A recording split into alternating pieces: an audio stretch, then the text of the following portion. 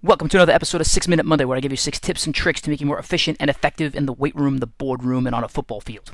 Tip number 1. This is an exercise tip. When you are setting up for the barbell deadlift, never let your shoulders drift too far over the barbell. If I'm looking at you from the side as you're setting up for your deadlift, your shoulders should be slightly behind the barbell. Why? Well, if your shoulders are over the barbell, you actually have to pull the barbell up into yourself. More of a vertical angle. What you want to do is pull that barbell back into yourself at a 45-degree angle, and you can't do that if your shoulders are drifting over the bar. This is hard for football players. Why? Because a lot of times offensive linemen, defensive linemen, they're in a three-point stance, and they're in a position where they're trying to go forward. That's not what we're trying to do here. We're not trying to go forward. We're trying to pull that barbell back at a 45-degree angle. Okay, tip number 2, something that I'm experimenting with. This was actually recommended by Joe Marechko. He had sent me a link to something called Angles 90. So these are portable, I don't know what you want to call them, portable straps with grips on them. And we've been bringing them to the park, and we've been using them to do things like pull-ups, chin-ups, inverted rows. It makes it really nice, especially when we didn't have the gym to train at. That was the one thing that I couldn't do. I couldn't do pull-ups or chin-ups anywhere. Well, enter these Angles 90s. They've been really good in terms of there's multiple ways to have the grip. So the grip is kind of curved. It's not flat like you'd have on, like, say, the blast straps that we have. So you can hold it up or down, and it really gives you different angles. That's why it's called Angles 90. Different angles to work on your grip strength as you're working with this tool.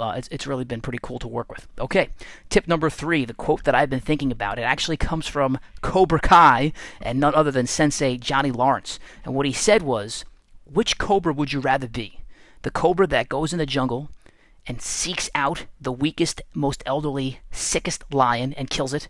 Or the cobra that goes out in the jungle and finds the strongest lion and kills it? So this kind of relates nicely to not only the training that we do at Advanced Training, or to Ric Flair, to be the man, you got to beat the man, but also, as a football coach, sometimes you get criticized for putting your team in the highest possible competition that they can go in. Sometimes parents will say, why don't you play down, just win some games, have some fun. Well, again, which cobra would you want to be? Also, I highly recommend that Netflix special. It's awesome. I think it was on YouTube, but Cobra Kai, sick, way better than I thought it was going to be.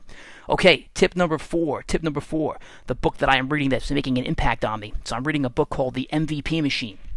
So I really don't care that much about baseball, but I do love data analytics. I do love optimizing human performance, and this book is a little bit of both. So it's a book which is talking about, it's kind of saying, okay, Moneyball, great book, talked about using analytics to acquire the best players for your team. What this book is talking about is, how do you manufacture players? What analytics can you use?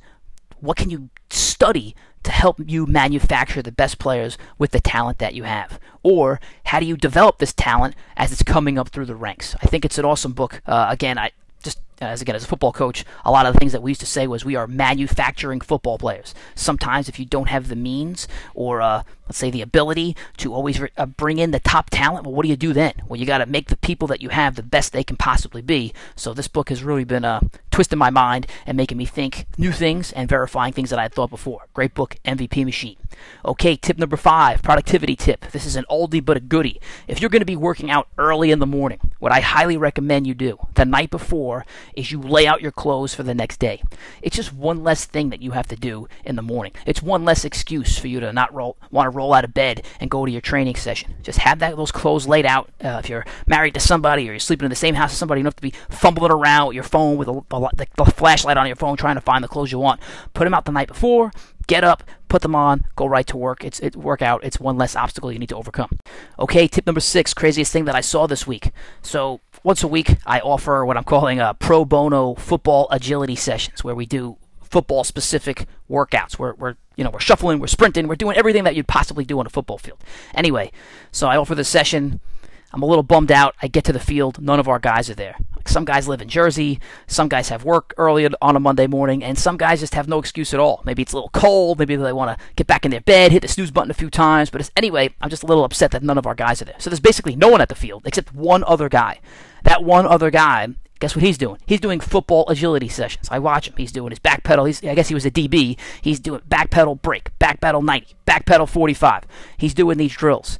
What's even crazier is that not only is he the only other guy at the field doing sessions similar to what we're going to be doing, he looks exactly like Pete Amorosi. He's got a baseball hat on. He's got a beard and mustache. He's wearing an FDU shirt. So for those of you that don't know, Pete Amorosi went to FDU. He was Athlete of the Year at FDU.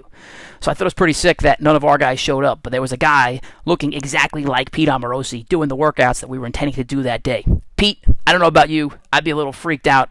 I'd find out who this guy is, and I'd be really freaked out if there was a guy that looked exactly like me doing drills I was supposed to be doing on a cold Monday morning after a fun football Sunday. All right, guys, enjoy the rest of your week. Bye.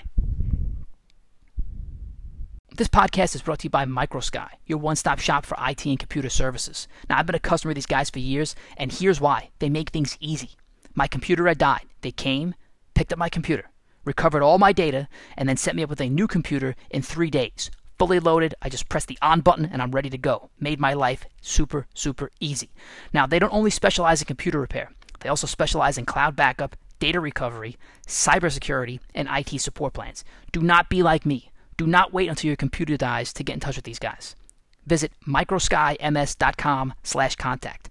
MicroSky, that's SKYMS.com/contact. If you want a free month of cloud backup, make sure you put AT2020 in the referred by field in the contact form. Again, that's AT2020. Do not wait like I did. Contact them today.